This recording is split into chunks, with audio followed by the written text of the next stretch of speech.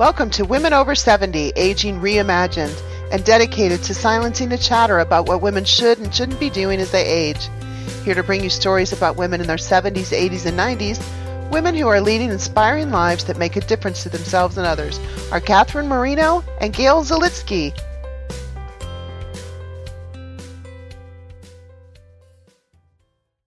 Hello, I'm Catherine. And I'm Gail. We are delighted to welcome you to today's episode of Women Over 70.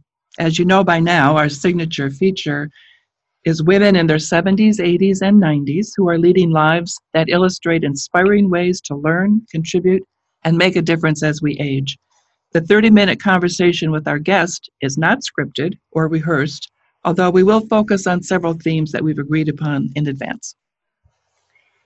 I am so delighted today to welcome Judy Schindler to Women Over 70, where aging is reimagined every day in every way. Hello, Judy. I can't even say hello without starting to laugh. Well, that's a good sign. Hi, Gail. Hi, Catherine. Thanks for inviting me. Hello. Yes. You know, you have been an acclaimed person in Chicago. And yes, you have. And you are a truly multifaceted Renaissance woman. And that's one of the reasons we're so happy to have you on our podcast today. You are currently an actor who performs live on stage. And listeners, you may have seen her in the recent production of Admissions by Joshua Harmon at Theater Wit in Chicago. Judy is also the author of Husbands, an Owner's Manual, in which she explains how to select a husband and how to maintain him in good working order. Prior to writing the book, Judy began entertaining audiences with her witty, candid advice on men and marriage based on her 50-year-plus marriage to Jack Schindler. You don't get where Judy has been or where she is now without passion, steadfast perseverance, and a strong sense of humor. At 77, Judy's blog, get this, The Toilet Seat Must Go Down, has become a go-to resource for observations about dating and mating. Judy, I'm really so excited. We are so excited to welcome you to Women Over 70. Well, thank you so much. It's fun to be here. Yeah. So tell us a little bit about your life before you became an entertainer and an actor. Well, actually, you could almost go back to college. When I went off to college, I was debating whether I was going to major in journalism or theater, because those were my two great loves in high school. And I thought about it for a while, and I really thought I would probably get more work as a writer and an editor than I would playing Juliet. So I made the decision at 18, if you can believe it, that I would become a journalism major. And I'm very happy I did, because I did have a wonderful career. But when I got older and I had a public relations and marketing communications firm for probably 40 years, I began to realize that I was aging out of this profession.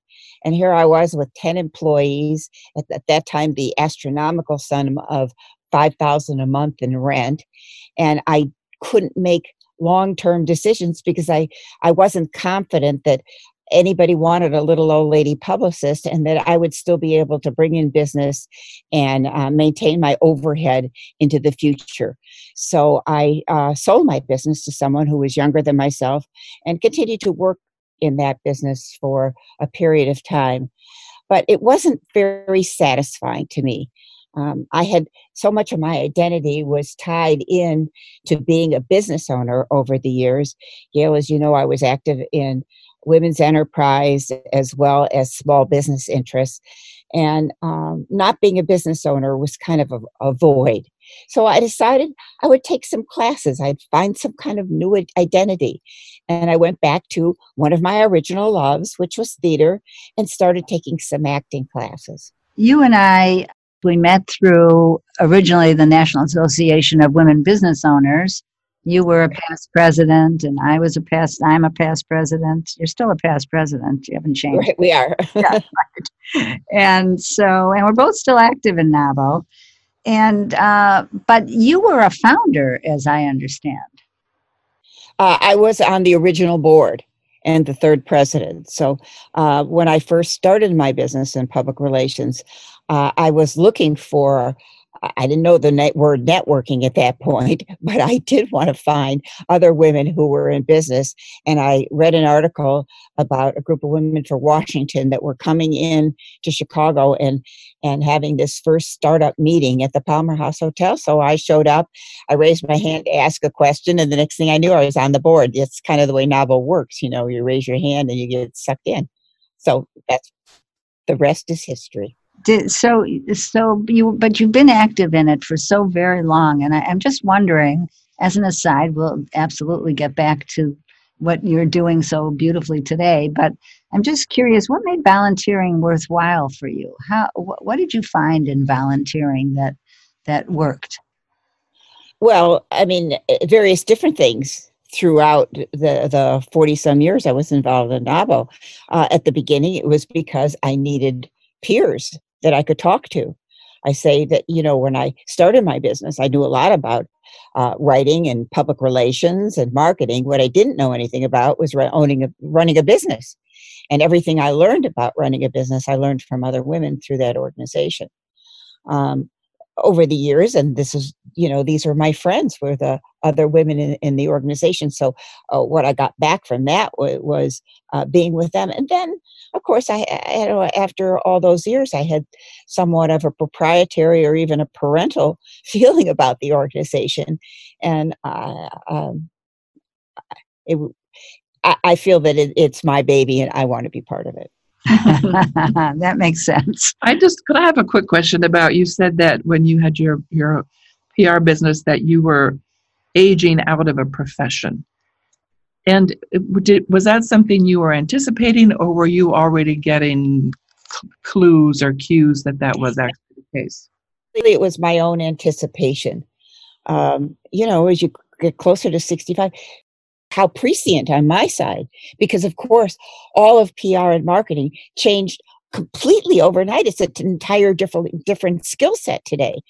And it wasn't that I was anticipating that everything would go social media and digital, and that the ability to place a story in a newspaper would suddenly be a skill that close to buggy whips.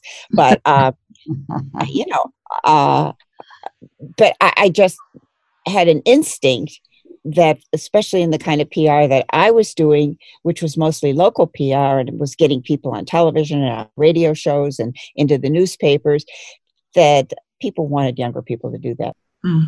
Yeah. Thank you. Yeah. So it wasn't that I felt that I was subjected to any ageism at that point. I was just anticipating. I was maybe 62 when I decided that I needed to find an exit strategy. Uh-huh. And you've even become a digital expert in your own right now. I have skills that would amaze me. It would have amazed me. It is amazing, right? What we can do. It's true.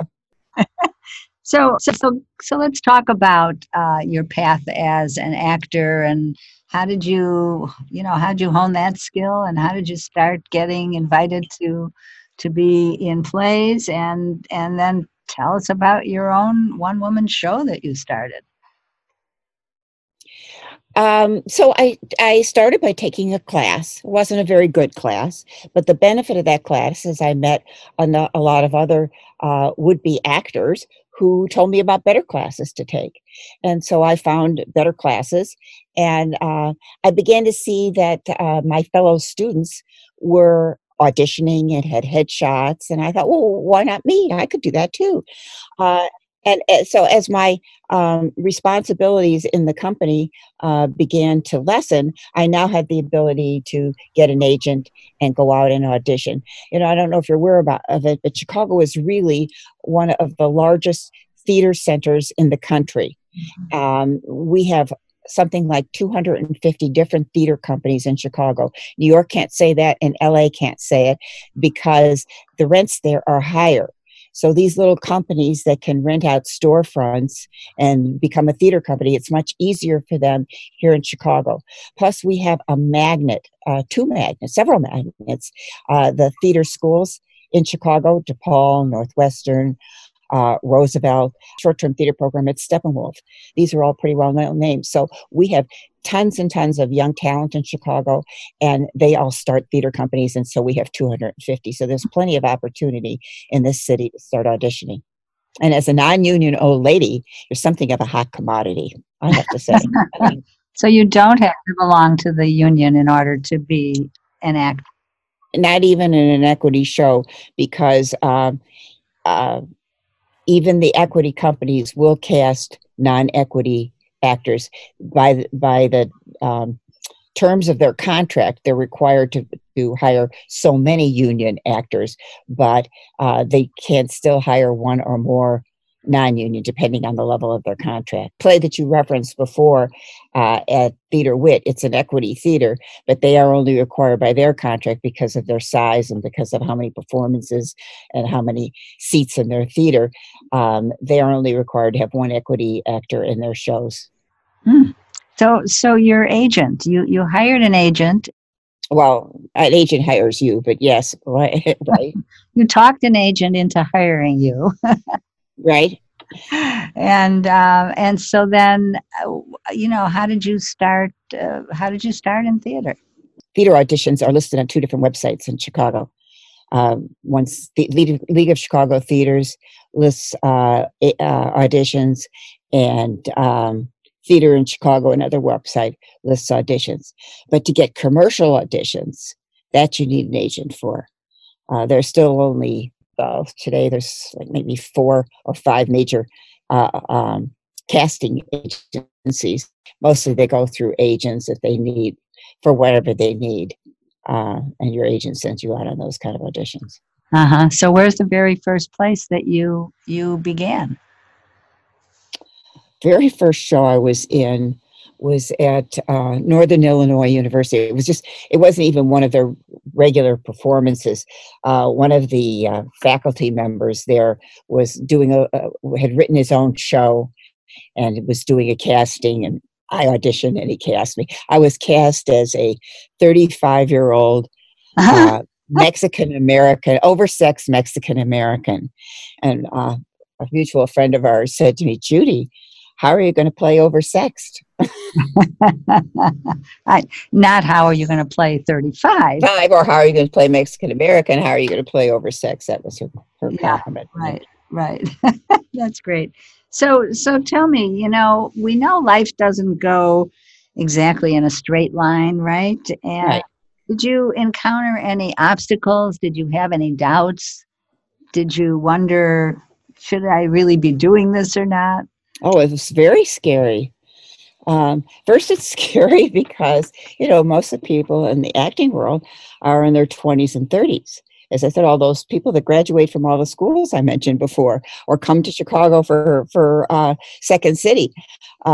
So I always feel, and still do sometimes, conspicuously old. And then, of course, it's scary to get up there with lines you've worked so hard to memorize and and not fall flat on your face. But, I think that if I had fallen flat on my face in my 20s, it might have been devastating. At this point in my life, it's not. It does make a difference, doesn't it? Right. I think we have, as we get older, more room for failure and more room to take risks, and therefore more room for rewards. So what is it like relating to the 20 and 30-year-olds in the theater world? You have to get used to tattoos, and a lot of them smoke. I just cannot understand this. Why in the world do they smoke? But they do. But I've made some really wonderful relationships. I'm very close to a young woman in her 30s. We met in a class. We sort of formed our own accountability group, like we do in business. I've been introducing accountability to the theater world.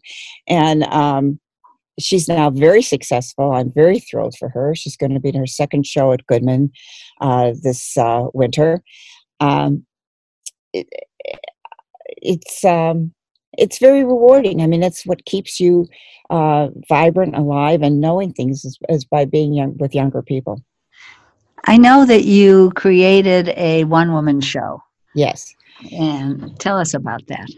Well, the thing that's kind of surprising to me about acting is that actors are really the low man on the totem pole. You go to a commercial shoot, for example, you keep your mouth shut and you sit in a corner and you wait till the lighting guy, the sound guy, the director, and everybody else thinks it's right for you to get up and come in there. And you don't say a word, you just sit there. And if they want you to be outside in 20 to below without a coat on, because that's what they're shooting while you do it, and then you go back and sit there and be quiet. And of course, I have this feeling, having run my own business for 40 years, that I'm in charge of everything. So that's a very difficult thing for me. So I decided I should write a show that I could perform for women's organizations. So the one thing that I know a lot about is being married, having been successfully married for more than 50 years. So I put together this show with audiovisual supports. And I hired some college students who were in film school to help me put together the audio visuals that I would need for the show. And I went out and started performing it. And then as I began performing it, everybody thought, oh, well, you should have the book. You should write a book. So then I wrote the book. And so now I spend most of my time. Judy, where do you like to perform this show? If some of our listeners had the perfect venue for you, what would it be? Well, I've been performing at women's organizations, but also a lot of women's groups at country clubs and city clubs. I've done some senior centers, which is a lot of fun too. I would say, and I've also done some work with financial service companies that just want to entertain women, to bring women in. And that's a wonderful venue for me as well. Okay, so then you wrote a book to accompany. I don't know if it was to accompany your show, but you wrote a book off the show, and then then I had to write a blog in order to promote the book and the show. So I blog and I do these shows and try to keep up with it all. So the book is called Husbands and Owners Manual, right? And well, you know, this goes back to my entrepreneurial background, is that I didn't want to just do a print-on-demand book. I felt that this is the kind of book you would buy for somebody as a gift. And so a book that you buy for somebody else should be hardcover and have a lot of color. So I hired I hired an editor to help me make it more funny, because I was translating what I thought was funny in a performance to paper, which had to be longer as well. So I needed some help in that. I probably worked a whole year in order to bring it to what I thought was reasonable for book format.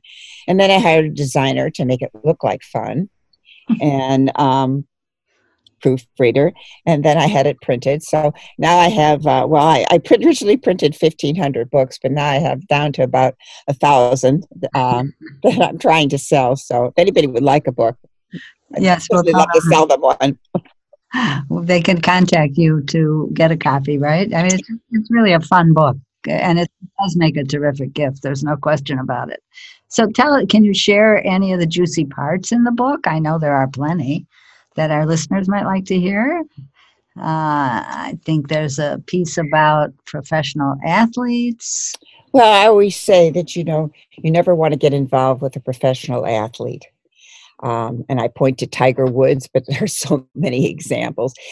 Professional athletes, you see, were all once remarkably gifted children. From the time they could swing a club or a bat or dribble a ball, they were treated like little gods. And as they got older, women threw themselves at them. Men just wanted to hang around them. And when they even got older and went away to college, they were given better food to eat than the other students and excused from tests. So I always say that professional athletes get away with murder. And in the case of O.J. Simpson, sometimes literally. Oh, my. And what are some of the statements? You talk about cracking the code. What are some of the statements that men often make that we should be aware of? Well, when a man says, I need to find myself, what he means, don't you? Yeah, he's done with you. He means I have a girlfriend. Yes, right. And if he says we're growing in different directions, he means the girlfriend's 10 years younger than you. Right. And if he says I'm just not happy, he means I have a girlfriend who's 10 years younger than you and pregnant. That would make him unhappy, don't you think? Oh, that's great. So what are some of the things you can tell our listeners that might help them take a leap of faith like you did, into something totally new? It's really an unusual thing, what you've accomplished, Judy. Thank you. Well, I think the first thing you have to do is take classes, and preferably real classes with, not just online, because not only will you get a lot of information about the field that you're interested in, but you'll meet other people who can point you in the right direction or help you serve as your accountability group. I think classes are the most important. The second most important thing is that you can't be a technophobe. There is nothing that's happening today that isn't technology based. And I'm sure, Gail, you and Catherine know this as well as I do. Putting together a podcast required a great deal of technology that you had to learn.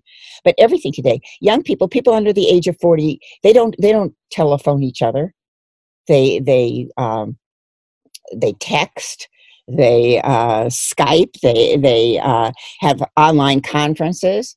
They share documents over Google groups, but they don't call each other. So you need to know how to do all those things in order to be part of what's happening in the world today. And finally, I think the thing we already talked about is that you have to be willing to take risks. And really, risks are nowhere near as scary at this stage in our life as they were when we were starting off.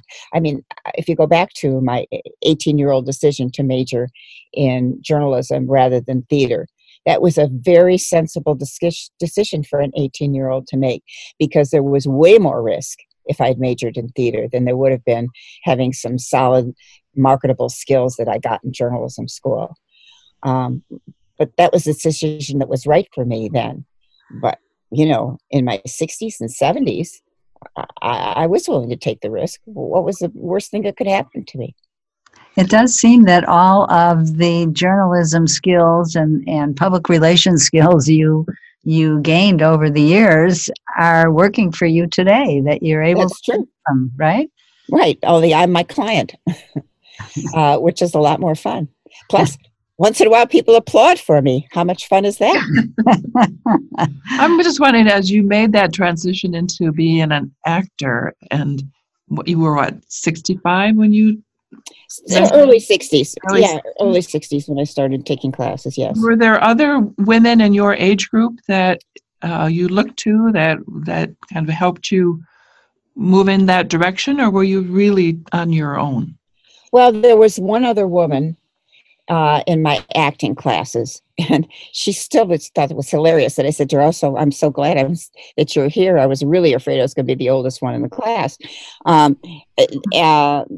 But there weren't any that were at my age that were ahead of me doing what I did. I mean, I've certainly met women my age and older who are actors, but these are women who've been acting their whole lives. Mm-hmm. So they didn't change careers and did it. No. I have a friend who's really a peer who was a nurse for many years and has gone back into acting as much as I have, because she was always a dancer on the side. But she can't dance professionally every year anymore, but she can act at this point in her life.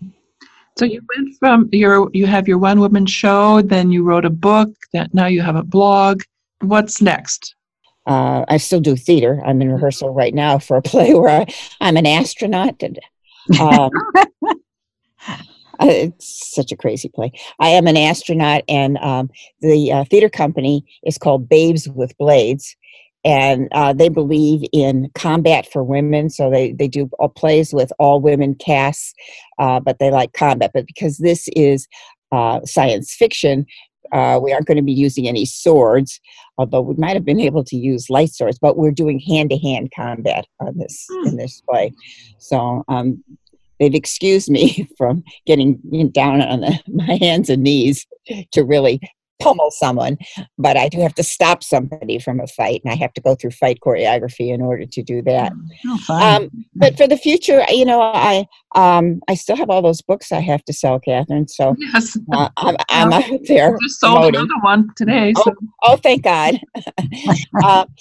But so most of my direction is looking for new ways to market that show, and the book. Mm-hmm. And actually, I'm working on a plan now for corporate sponsorship. Good. So if people want to purchase your book or they want to contact you, what are the best ways for them to do that? I think go to my website, which is JudySchindler.com, and it's JudySchindler.com. You can subscribe to my blog. I would appreciate it if you would, or you can order the book, or you can see a video of my show, whatever you'd like, on my website, JudySchindler.com. Judy, do you think about aging? Of course I do. What's getting your attention these days? Well, the first thing I have to think about is my friends. A really good friend from high school who's had a serious stroke and probably cannot look forward to much recovery. That's kind of the sad part. Mm-hmm. I also look at my body. My God, it's just not pretty. What can I say? We don't know what you're talking about, Judy. No. But I am the kind of person who is always thinking about what happens next. And so that's why I started thinking about, before I was affected by ageism in my business, I was already worried about and thinking about it. So now I'm thinking about all the stuff in my house and trying to get rid of, and I have, as a matter of fact. I've sold a number of things on eBay, and we had a garage sale this summer where I got rid of more stuff. I'm thinking about my good jewelry pieces and which of the granddaughters I want to have what. And but your possessions begin to own you. We've been in this house for 40 years, so there's a lot of things to think about. Yes, for sure. What's the one thing you would like people to remember you for?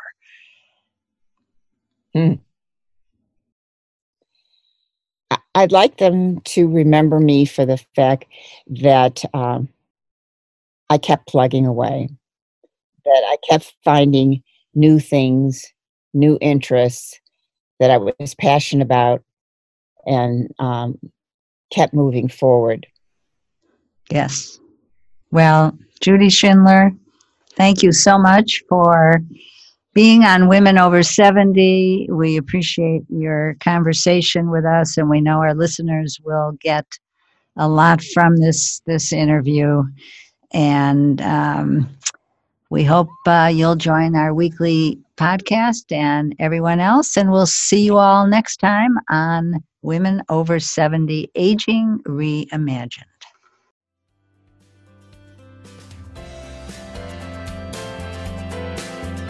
Thank you for listening to Women Over 70, Aging Reimagined. If you like what you've heard today, please subscribe to our podcast wherever you listen. In what ways are you shattering the myth that women over 70 are no longer relevant or visible? How are you celebrating aging? Join with us. Make your voice heard. Find us at womenover70.com.